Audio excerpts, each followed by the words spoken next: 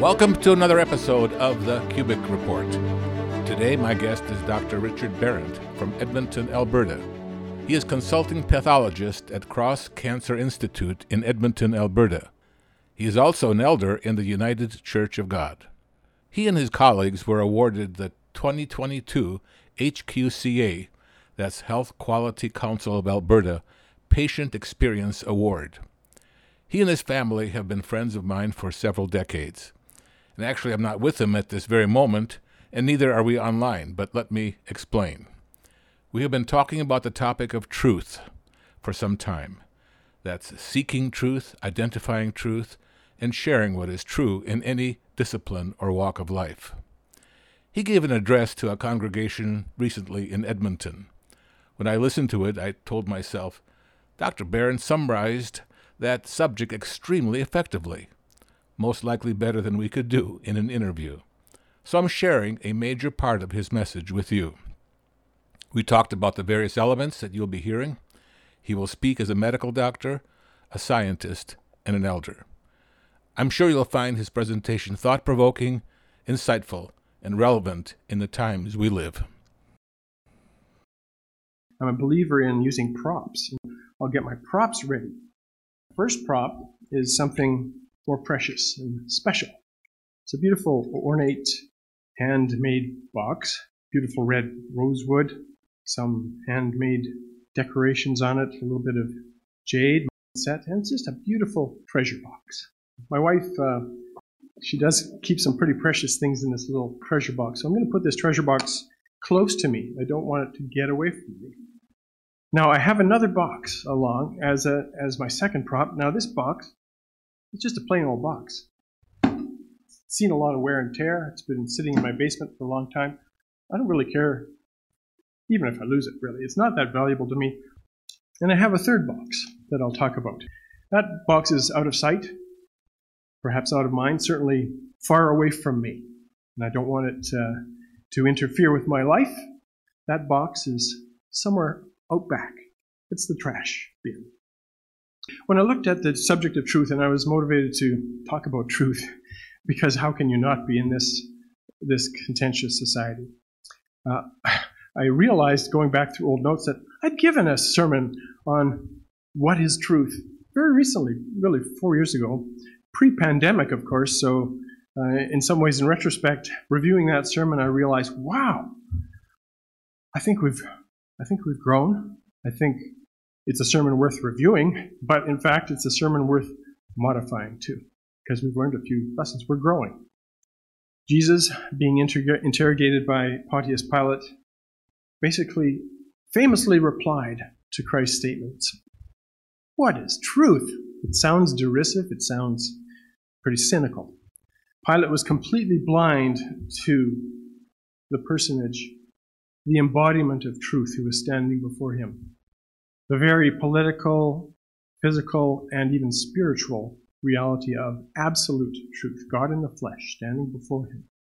In the Roman world then, as in our world today, cynical leaders mock the idea of truth, as Pilate did.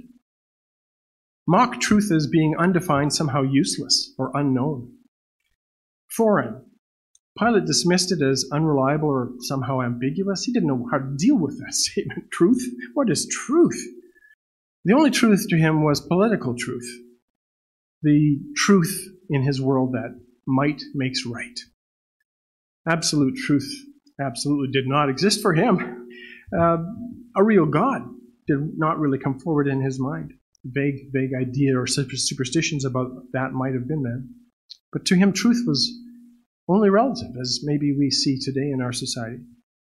And for him, truth was something that was relative, perhaps subject to human manipulation, power politics, and certainly not a virtue to be held in high esteem and grasped, something that you could put in a treasure chest. However, we know, and I know, and certainly as a scientist and physician in this world, I know that God has granted mankind the desire and the ability to seek truth, at least on a human or scientific level. And so we seek to understand at least the reality of God's physical creation, something we are not blind to, whereas the spiritual world might be beyond man's grasp without God's help. So man has been granted this power and ability to attempt to master more of God's creation, more of this world, and he does this through the pursuit of scientific truth. And I know, through my own experience, that in some ways man makes a noble effort and gets there sometimes. This world is a mixture of truth and error, incomplete understanding, a lot of blindness, but some glimmers of light, of a greater truth, of a magnificent creator behind it all, a master behind us, perhaps with a plan. So as prophesied now, we realize that scientific knowledge has increased. This is because it's God's gift to us, to give us that that curiosity. And it's increased because mankind, or whenever mankind honestly recognizes the need to eliminate his own human bias and his own shortfall by discovery, experimentation, and so on. Something that God has given us and built in us, that we can discover the physical reality and truth of God's existence and creation. So we use, as human beings, to the best of our ability, the scientific method to honestly explore physical questions and attempt to eliminate our bias, because we all know we have bias. One of the scriptures that I cling to as a physician at the University of Alberta is Philippians 4, verse 8. I've got several versions here. The motto of the University of Alberta comes from Philippians 4, verse 8. I've told you before. Finally, brethren, whatsoever things are true, whatsoever things are honest, and that can sometimes be translated honorable, whatsoever things are just, pure, lovely, whatsoever things are of good report, if there's any virtue, if there be any praise, the university motto says, think on these things. And that's a great thing. It comes from Scripture. This idea is God's inspiration to even the secular university in our city, which is to God's credit, and the inbuilt curiosity man has. So that's a scripture that's always stuck with me ever since I became a university student here at the university locally after I came back from Ambassador College. As Christians, however, taking it to the next level, we have been given something quite different. We've been given a glimpse of spiritual truth, of absolute reality.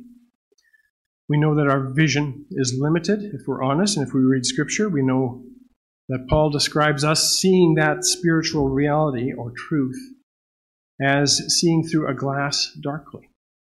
Our vision, we must honestly admit, is partial, it's immature, it's limited in understanding, equated, let's say, to a child's immature understanding. How can we possibly understand the fullness of the reality of God? However, that limited vision is a priceless one. It's our priceless treasure. It's a gift that we couldn't discover ourselves, but has been given to us as God's children. In terms of the wisdom of this world, we are not worldly wise like Pilate. We're not effective, cynical politicians as we see in this present evil world.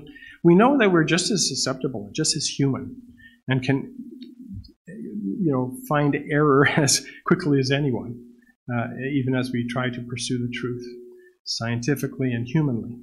However, miraculously, our eyes have been opened as witnesses to this more important spiritual truth as revealed in God's Word and as granted to us by the Holy Spirit working in us. So today, the purpose of my message today centers around this title I've given it. It's a funny expression. It's an idiom that we use in society. The honest truth.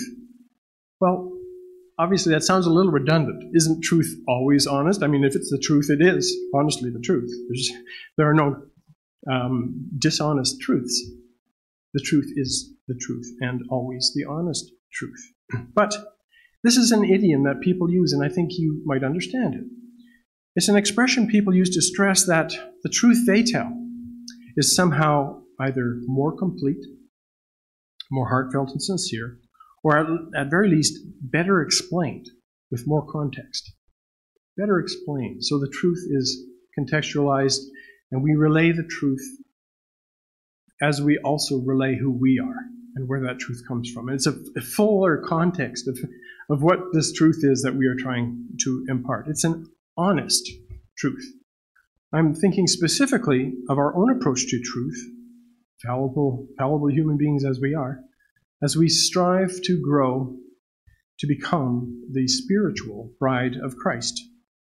And as that bride, we must always present the honest truth, which involves this spiritual truth, as we have received it and as we understand it. And with my props today, I hope to show you a little bit of a tool, a mental tool to simplify your task as an honest truth seeker, as the bride of Christ. So what do the scriptures tell us about God, his word, and truth? What really are we centering upon when we gather this truth from Scripture?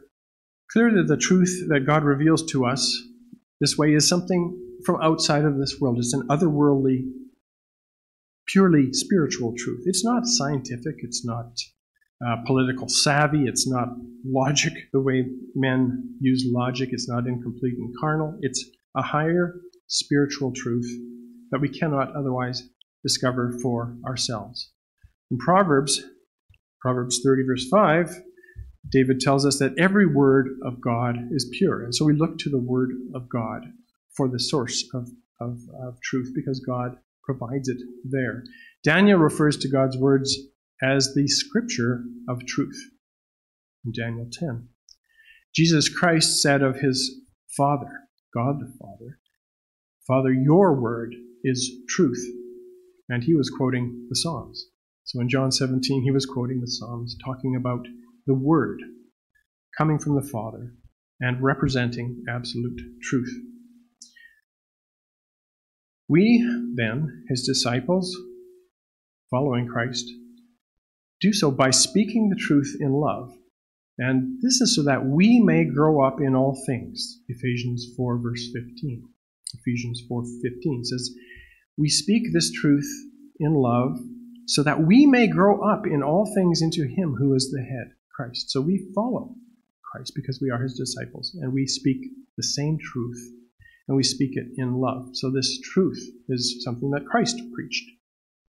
It's nothing other than this. It's not some arbitrary mathematical theorem or scientific idea that we are preaching. We are following Christ, the Holy Spirit, and God's Word in finding and then preaching and imparting this truth to the world. Paul said in Ephesians 1:13, in him, meaning Christ, you also trusted after you heard the word of truth, the gospel of your salvation, in whom also, having believed, you were sealed with the Holy Spirit of promise. So this whole gift we've been given of truth leads to this amazing promise of more truth as the Holy Spirit will work within us. It is the word of truth and the gospel of salvation, which represents the spiritual truth that you and I have been given. Not a magic formula for business success in the world, not a magic revelation of intricate details of new physics or relativity or anything in astronomy. This is spiritual, leading to eternal life from the Creator of all. Romans 1 verse 18 says, for the wrath of God is revealed from heaven against all ungodliness and unrighteousness of men who suppress the truth in righteousness. Again, this is God's spiritual truth being suppressed. And we know that the adversary in this world, our adversary, would like that truth suppressed. 1 John 4, verse 4, talks to us. You are of God, little children, so recognize how small we are honestly, and have overcome them, because greater is he that is in you. So any spiritual greatness or gift that we have is not from us, but it has been given to us as a precious gift. They, speaking of others, are of the world, and therefore speak they of the world. And those around us, we can think of those concerned with the things of this world. They speak of the world, and the world hears them. We are of God. So we may not be as effective participants in this world at this present moment, but we are of God, and he that knows God hears us, and he that is not of God hears not us. So we see this huge separation between the truth and understanding we have on the spirit level, and those that know the world and speak of the world and effectively work in the world. And we recognize the difference. He that knows God hears this message, and most others are ignoring it right now. Hereby we know the spirit of truth and the spirit of error. It's defined by those who do respond to that truth and that calling. 2 Timothy 2:15 says, by rightly dividing the word of truth, it is commissioned by Christ to preach the truth of the gospel to all the world. And part of my title message, The Honest Truth, is all about rightly dividing the word of truth and making sure that it remains pure and unadulterated by our own thinking or by the world's thinking. Rightly dividing the word of truth, keeping it pure, as that pure word comes from God. So that we preach that same truth of the gospel that Jesus Christ told us to preach. We know that in Scripture we understand well that we are not savvy, and we are not seen as very savvy or smart when we dwell on these spiritual, ethereal ideas that nobody understands. But we use our money to preach God's word and the message of truth. And in the final analysis, in the forever sense, we are the ones that are wisest of all by following God and valuing permanent truth. So, exactly what truth have we been given? What are we talking about when we talk about truth? When we stand up as ambassadors for Christ, we preach the truth. Are we talking about carnal understanding, political savvy, business acumen, scientific, razor-sharp minds? No. We're talking about unknowable truths that are revealed to us by the Spirit of God. Something spiritual, something meaningless to much of the world right now. The Bereans were commended for being honest with receiving the truth in Acts 17:11. Speaking of the Bereans, and when they were learning about Jesus Christ, Paul described them as, these were more fair-minded, and that can be translated as honorable or honest or noble, than those in Thessalonica, in that they received the word with all readiness, so they received it, and they searched what? The Scriptures daily to find out whether these things were so, to find out whether these things were true. They searched the Scriptures daily. They didn't turn to Plato and Aristotle philosophies to determine whether these things were true. They searched the Scriptures, the source of truth. We as Christians have received then spiritual truth, and everything in the life of us as Christians must be anchored to that spiritual truth. God wants us to commit ourselves to truth and have it reflected in everything we do all the time. While seeking the truth as we do now, we cannot honestly, let's be honest, we cannot honestly claim that we have perfect understanding yet. We can't honestly claim that we understand the absolute truth and reality of God, our Creator, who has created the universe and everything in it. I can't even get my head around simple mathematics and physics. That master creator has not only created everything in the world and all of the laws and amazing sights to behold and explore, but he has created us with our minds, and beyond that knows us in such intimate detail as little children and describes us so. We are immature, so we must, as loving children, be honest with ourselves and with everyone around us about which truth we know, how we know it, and we must be careful not to pretend to know more than we really do, which is a common human mistake. Now, if there's anything we are as a church, It is a church of truth seekers. Is that not true? We have a long, long tradition. It's part of our DNA. It's part of our lingo. We preach the gospel truth. Not just the gospel truth. And for those of you listening today who've been around for 40, 50, 60 years, as I've been in the church 60 years, you might remember exactly what I'm saying. We had a flagship magazine called the Plain Truth magazine, after all. It was the plain truth. We were very zealous to discover and proclaim the black and white truth about everything in the world. And it was at a time when a lot of spiritual truths, such as God's existence, were being challenged and assailed by science in particular. So we were really quite anti-science in that way. We talked about Satan's universities. We basically said, well, scientists are completely wrong. Black and white. No truth at all. They are completely wrong. Doctors are all liars. They're conflicted. They're part of big pharma, etc., etc. We had this very black and white view. And so in some ways, I'd like to encourage our younger generations to realize we've grown. We recognize and realize there's this maturing process that we have as children in terms of defining truth, respecting that sometimes there's a mix of truth and error outside of spiritual truth, and being honest about that with ourselves and others. I've got this interesting trivia page. Now, I was delving into the Plain Truth magazine of the 50s and the 60s and reading a lot of the issues, and it's quite interesting and revealing.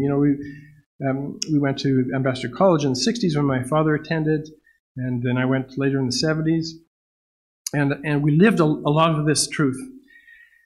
And there was quite a unique and interesting and influential individual in the church, especially in the 60s and 70s. Someone who I will give the old-timers some hints to, and we'll see whether the old-timers can guess who I'm talking about, because I'm going to use one of his ideas today.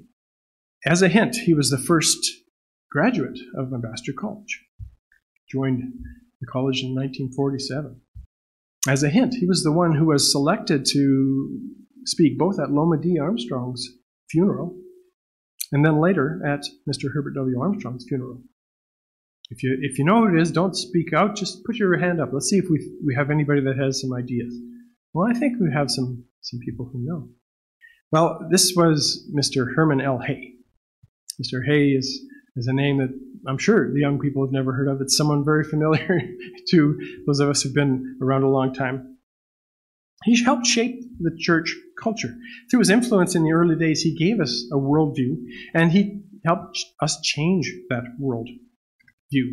And in the tribute pages for Dr. Herman L. He, some people said, Dr. He was at heart, I believe, a scientist. And so I kind of identify with that sort of logical approach.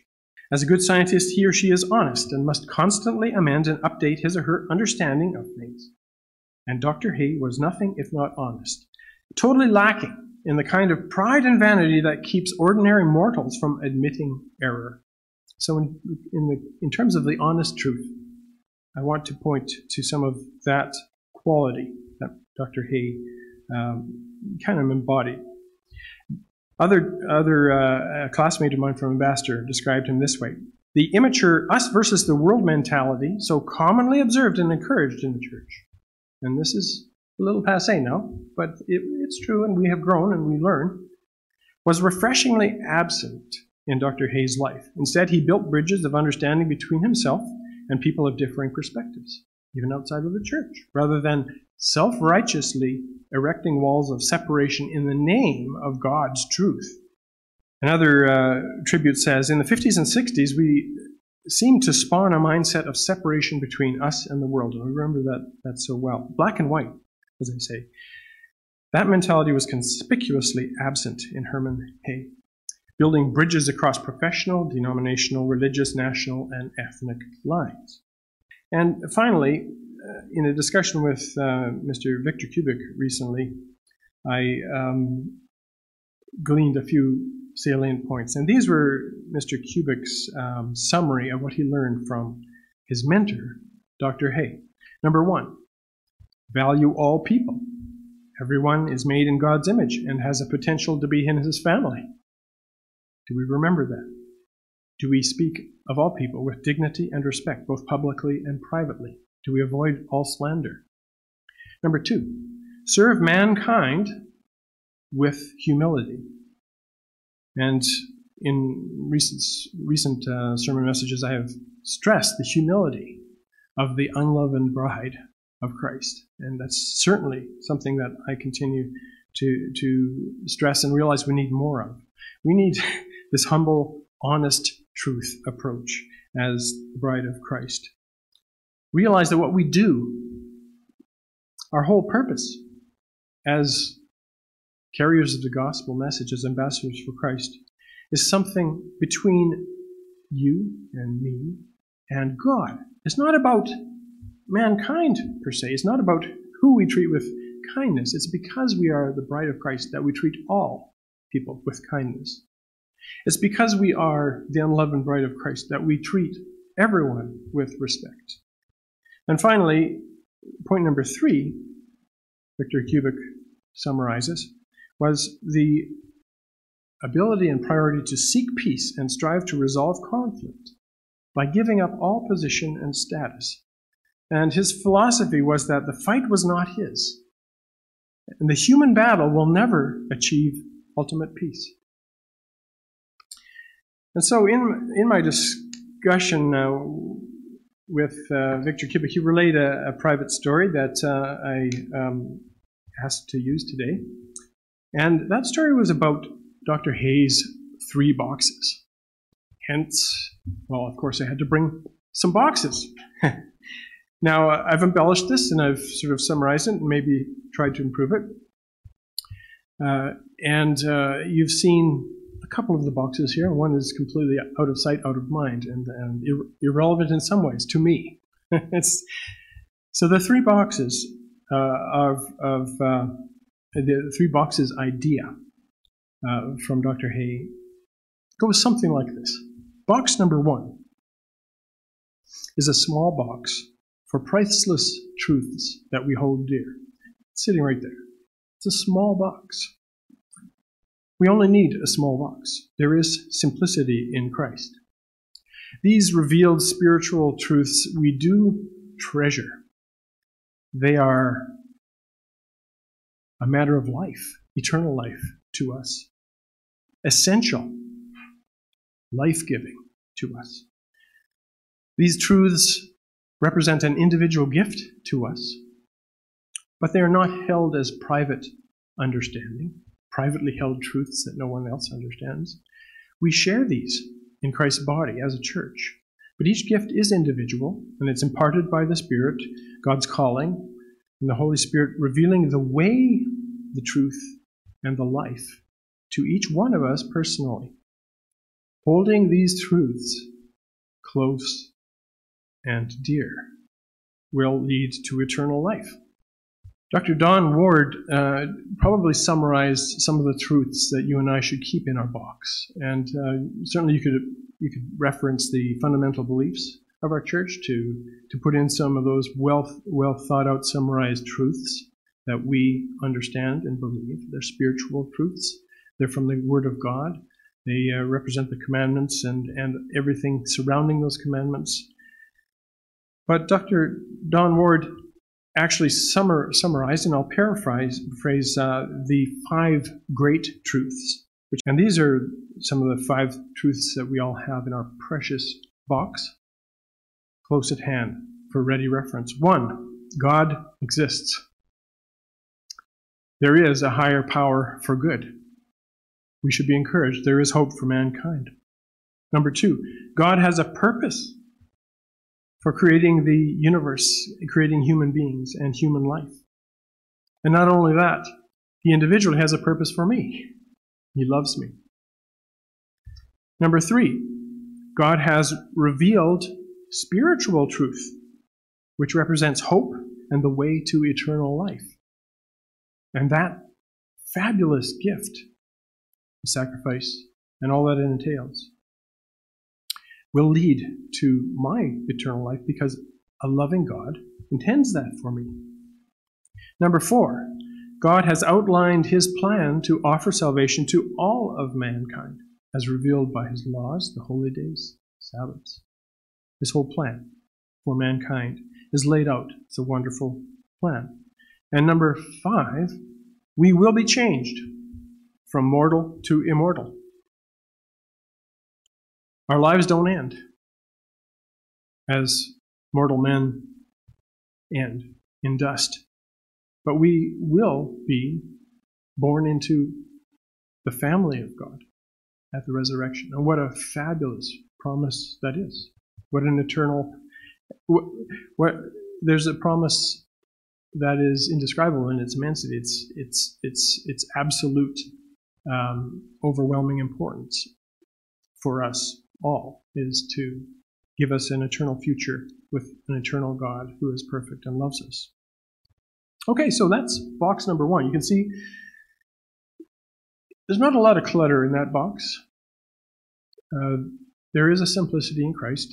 You don't need a trunk. You don't need to make an encyclopedic inventory. It is relatively straightforward, as the gospel message is for mankind. Now, box number 2 is not in the room. It's a box not for priceless truths. It's a box for the opposite, fatal error. Fatal error that we must reject and discard. We're likewise given, since we recognize the truth by this miracle from God, we're likewise given the ability to recognize what is not truth and spiritual errors, which are fatal, life-ending. The recognition that these lies originate with our adversary, beginning with Adam and Eve in the garden. Fatal ideas like, you shall not surely die. You have an immortal soul. There's no proof that God exists. God, if he exists, is impersonal and distant from you as an individual. There's nothing in this lifetime you can do that really matters to an all-powerful God. God will understand that I'm imperfect. He made me this way. There are a lot of lies that can creep into our thinking. There's no purpose for or meaning in life. How can God love me? God is evil for allowing the suffering, the pain, and the death of good people all around. How can there be a good God? I draw breath. I think. Therefore, I am. And I am entitled to my own beliefs, opinions, and decisions. There are errors like this, errors of thinking, spiritual errors, which we must reject to avoid eternal death. We must embrace priceless truths, and we must reject fatal errors. Now, that box isn't even in the room, because when we reject error, we don't further dwell on it. We certainly don't keep those errors close and conversant. We reject them. They are in the trash bin. They're not where you live. And we continue to use the trash bin appropriately when we come across fatal spiritual errors. And we reject it entirely from our lives and eject them from the room. That's box number 2. Now, box number 3 is sitting right there on the step. It's not a box containing priceless truths that you're sure of, that have been revealed to you as a gift from God. It's not a box containing fatal errors that you recognize are clearly a problem. It is a box for interesting problems, interesting human problems. These are problems that are not a matter of life and death to you, unless you let them be. These are problems that you're not particularly interested in. You might mull them over. They certainly don't merit a nice, handmade, precious treasure box. In my household, I have several of these boxes, and my wife can attest. I have my COVID box, my COVID pandemic box, for example, my most recent box. And it's filled with all the newspaper clippings and articles and things I've printed and ideas I've written. And it's sort of like an archaeologist's layer by layer time frame of how the world was thinking and how I was thinking through that entire episode of my life. The truth and the error, the contention, the debate, the unprovable, the unproven, the preposterous ideas that came through as it evolved over time. And they keep piling up in that box. The box of interesting problems was Dr. He's third box. Now, it's a bigger box than this box of truth I have here. We can't collect many more spiritual truths than God has given to us, and they do contain themselves in a small, precious box we can keep close to us. The box of interesting problems is something we may never get to the bottom of. We may never devote a lot of time proving or disproving. Life's too short. Some of the things in there are unprovable until we have the mind of God. They're unresolved.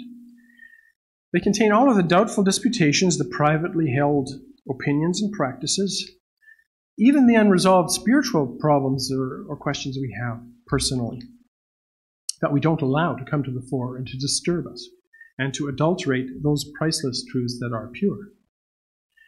They are the contentions and the ideas debated everywhere in our physical world during our experience of politics, of health, wars, of famine, of pestilence that will inevitably. And there are life lessons in there as we grow and mature and might review our interesting problems boxes. But something that we don't allow to destroy us or consume us. Such questions in our interesting problems box must be and should be, my advice, Dr. Hay's advice should be deliberately compartmentalized as less important. Christians must keep their eyes on the ball of the important central spiritual truths and not be misled by these lesser problems, as interesting as they may be, as challenging as they be. Because Christians remain united that way on what we agree. We focus on essential spiritual truths which will lead us to life eternal together, for which we have been collectively gifted. My two previous sermons, as I mentioned, were describing us as the bride of Christ and how unleavened and humble we are to be, just as Christ was. How kind and loving the church is to be, the queen of kindness, just as Christ is kind and the Godhead. So this sermon basically encourages us to think about how Christ's virtuous bride must present the truth, the spiritual truth above all, and display honesty and integrity in presenting that truth and in following God's word. As my favorite scripture, Philippians 4:8, the motto of the University of Alberta. How we as Christians go further than just the human pursuit of scientific truth, but we value this spiritual gift of truth above all. Christians grow, and we have grown. I can certainly say after almost 60 years in the church, and living through the era of the Plain Truth magazine and our attempts to proclaim the truth about everything spiritual and physical in this world, that we are perpetually growing in that truth into presenting the truth honestly in Jesus Christ. And the gifted Holy Spirit reveals to us this spiritual truth that ultimately leads to all truth. Obviously, the gift of the Spirit is described as leading us ultimately into all truth. And I fully believe that means all truth, absolute truth, spiritual, physical, political, physics, astronomy, the entire gamut of truth will come to us through the Holy Spirit. Not today, but we are growing in that truth, in spirit and in truth, and likely it will take the fullness of time when we are finally truly born of the Spirit, when we can take it all in, the absolute truth and reality of God on every level, from top to bottom. One point I would emphasize is that one can be honest without knowing the whole truth. One can be absolutely honest, and the virtue of honesty is there, despite not having complete, total grasp of the truth. Even though we only see that spiritual truth through a glass dimly or darkly, that does not mean we cannot be 100% honest in our presentation of the truth as we are given to understand it at any moment in time. The corollary to that is, we obviously know that one can be dishonest despite knowing all truth. And certainly Satan, our adversary, is one who knows the truth and yet is dishonest with it and presents it incompletely, distorts it. Lawyers in this world and the accused in this world's justice system are condemned for lying. We all recognize the ninth commandment as a virtue. There's dishonesty in telling a lie, but they are not forced to tell the truth. Omission is permitted. You can take the Fifth Amendment, whatever it is in the United States, right? And avoid convicting yourself. You can remain silent. Witnesses, however, are encouraged and expected to tell the truth, the whole truth, and nothing but the truth. Albeit, we understand witnesses can sometimes be imperfect in their understanding, but to the best of their knowledge. In fact, a witness who tells no lies at all can still be convicted of perjury by simply withholding the truth. It's an interesting idea, it's an interesting problem, something we can think about as witnesses to Christ, as his disciples. So we must be very honest as the bride of Christ before God and man about what we as fallible humans, with our limitations, our education, our abilities, actually profess to be true as part of this gospel message we carry. From direct knowledge and revelation versus what we may believe but do not know with certainty. And we may delve into our interesting problems box regularly. Hopefully we're not consumed by it, and hopefully we do not elevate that dirty old ragged cardboard box onto the podium here and start replacing truth with, or mixing truth with disputable facts or alternative facts.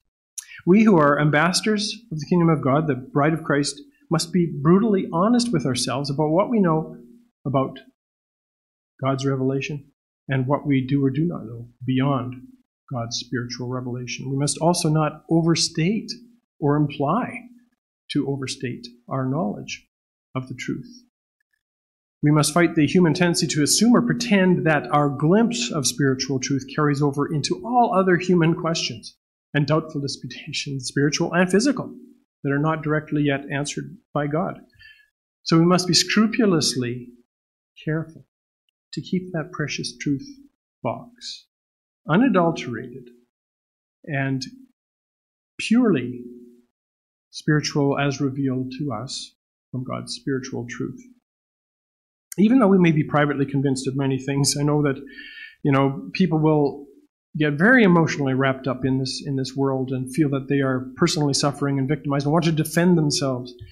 They will declare that this or that president or prime minister is approved by God or not, and be fully convinced of that, or that this or that human institution, the WHO, the FBI, other institutions are either satanic and deceived or good and useful. And those debates are out there.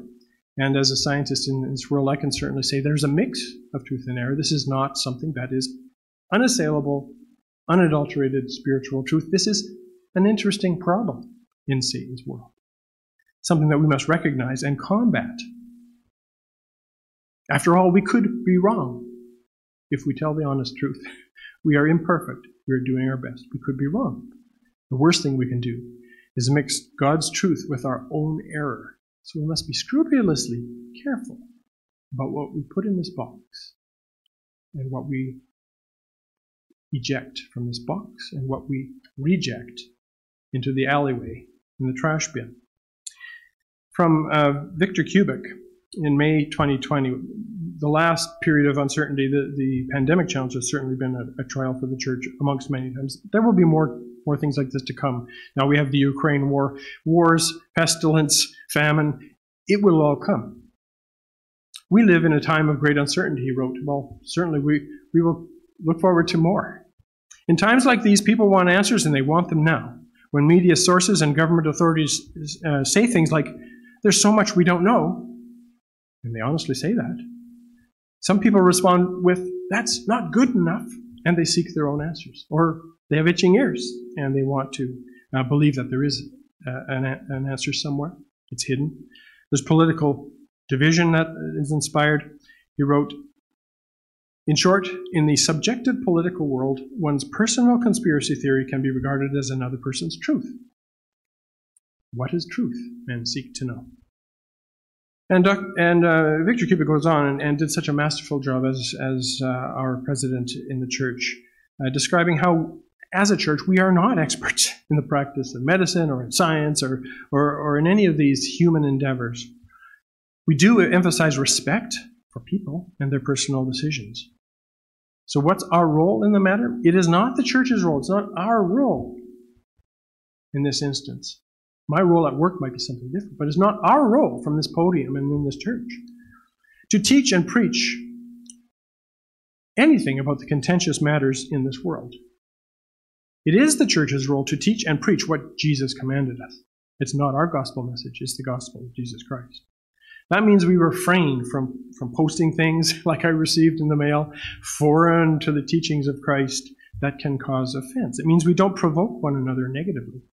As a loving church, we seek to keep it together. And we do that by keeping our minds focused on the pure and unadulterated spiritual truths God has given us. He wrote, we will likely experience uncertainty, trials, and tests for some time. Accordingly, in the days ahead, let us set aside that which is uncertain and causes division. So hence, Dr. He's middle box. This third box out there, you may or may not deal with it anytime soon. It's not a matter of life or death, but it can cause division. It causes division in this world. It's the box of interesting problems that we will always have. And I've got a collection of them at home, too. Let us, instead, he wrote, embrace what Paul teaches, be imitators of God. In these times of uncertainty, let us not be paying attention to speculative theories, but let us be fixing our eyes on Jesus Christ, our elder brother, and soon coming King, the author and the finisher of our faith, in Hebrews 12. In conclusion, I'll just turn back to something that was quoted by a friend of mine at Ambassador College, who, back in the 60s, 70s, with me at college, had this experience with Dr. He.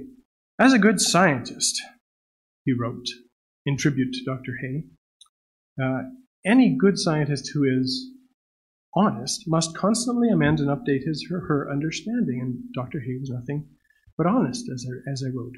But he continued, when asked a question that concerned the past in some form, Dr. He usually opened with the phrase. So he was known and famous for this phrase. If memory serves, and then he would go on and explain what he thought about this or that, the truth of this or that. If memory serves, this was the case.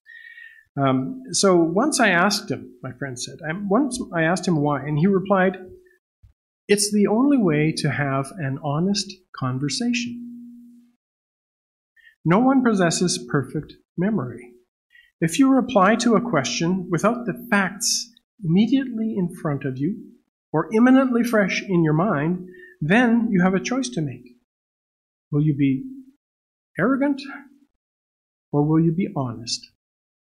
So I thought that was a revealing and admirable thought, that as Christians preaching the truth of the gospel message, that we always preface that with, we're human beings, and we have been revealed and given this truth, and this is not our thinking, but honestly, this is the way we understand it. Honestly, we believe this to be spiritual truth. Because as the bride of Christ, we are to represent the way of truth, as it is outlined in Scripture. We bear great responsibilities to speak only the truth. Why? Because we are not ambassadors of ourselves. We are ambassadors for Christ, the personification of absolute truth in the universe. 2 Peter 2 warns, but there were false prophets also amongst the people, even as there are false teachers among you. Here's a warning. People who mixed truth with error, so dangerous, who privately will bring in damnable heresies, even denying that the Lord brought them, and bring upon themselves swift destruction, and many shall follow in their pernicious ways. And so by reason of whom the way of truth shall be evil spoken of. So if we mix precious truths with our own fallible thinking and errors and concepts, private opinions, interpretations, we might drag that truth, we might drag Jesus Christ into disrepute. The way of truth shall be evil spoken of. Paul describes God's church as the pillar and ground of the truth in 1 Timothy 3:15. The pillar and ground of the truth. Are we scrupulously careful to seek truth and keep it pure and grounded in spiritual reality? We as members are servants of the living and true God in 1 Thessalonians 1. Servants of the living and true God. Everything in the life of a Christian is anchored to truth. We have to commit ourselves to truth and reflect it in everything we do. We're not to bear false witness, but we shall also bear true witness about Jesus Christ, the way, the truth, and the life, to help our neighbors out of love as the bride of Christ. We do so in humility. We do so in kindness. We do so because of who we are, not for the sake of anyone in particular, not to curry favor. Therefore, we not only do not lie, but moreover, we are honest with the truth. We do tell the truth, the whole truth, and nothing but the truth. In other words, the honest truth about what we do and do not know for certain, and never mix the two. So then back to Pilate's original question. We've heard sermons about truthfulness and what is the truth for many years, and I think we continue to grow when we're placed in the crucible of this ever-evolving physical human life that we experience and that we grow by. The only way to have an honest conversation, Dr. He said. So what is the truth? We as the bride of Christ must be ready with an answer, and that answer is the honest truth. We have this priceless gift, these precious truths we guard and keep close. They are within our small, close at hand box of truth. They're universal amongst God's church. They represent, and we represent, the way of life. They represent the truth, and we preach this spiritual truth faithfully as the gospel to all the world, as a light. We should not become ensnared by the spirit of deception and error in this present age. We must not allow ourselves to be manipulated by the lies and the disbelief, the rancor, the disrespect, the outright lies that circulate around us, that we are immersed in social media. We have no place in engaging in those and diving into these boxes of doubtful disputations, even if it involves spiritual topics that we're not sure of, that we don't share amongst other brethren, that the church as a body does not recognize. If we have private spiritual problems, we keep them out of our precious truths box, and they stay in our challenging, interesting problems box. We know that there are going to be controversies, continue to be controversies about what is true in science and medicine, business, politics, all around us in the world. But we're careful to keep only truth in our box, reject all doubt and heresy, never allow our personal opinions to enter in and undermine our credibility and thereby embarrass Jesus Christ, the embodiment of truth. The honest truth is that God exists, divine, absolute, objective, and eternal, all-powerful. He revealed himself to us through Christ. Christ was born incarnate to testify to the truth in this world, as we read in God's truthful message, the Word. And there is great simplicity in that message of Christ. There's the honesty that is present in our presentation of that gospel message must become evident, that we, as humble and kind servants and ambassadors and messengers of that kingdom, are trying to represent the way, the truth, and the life as made possible by Christ's sacrifice in the most honest and genuine way we can. We must concentrate on the higher truth, then, revealed to us from above, That's our calling. Keep your focus. Represent the way of spiritual truth, not political, not scientific, not other. Preach that gospel truth, the honest truth to all the world about a resurrected Christ, the one working together with the Father, the one that in the end is the only reality that matters to us. We thank you, our listeners, for joining us here today for the Cubic Report. If you have enjoyed this podcast, please share it and tell your friends about it.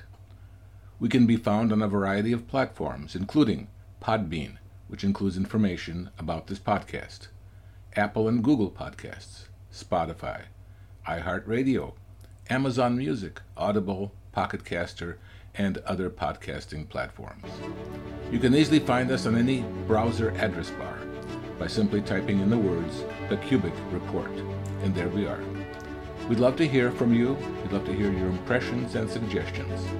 So write to us at vcubic@gmail.com, vkubik@gmail.com. Again, thank you for listening. Come back soon for more.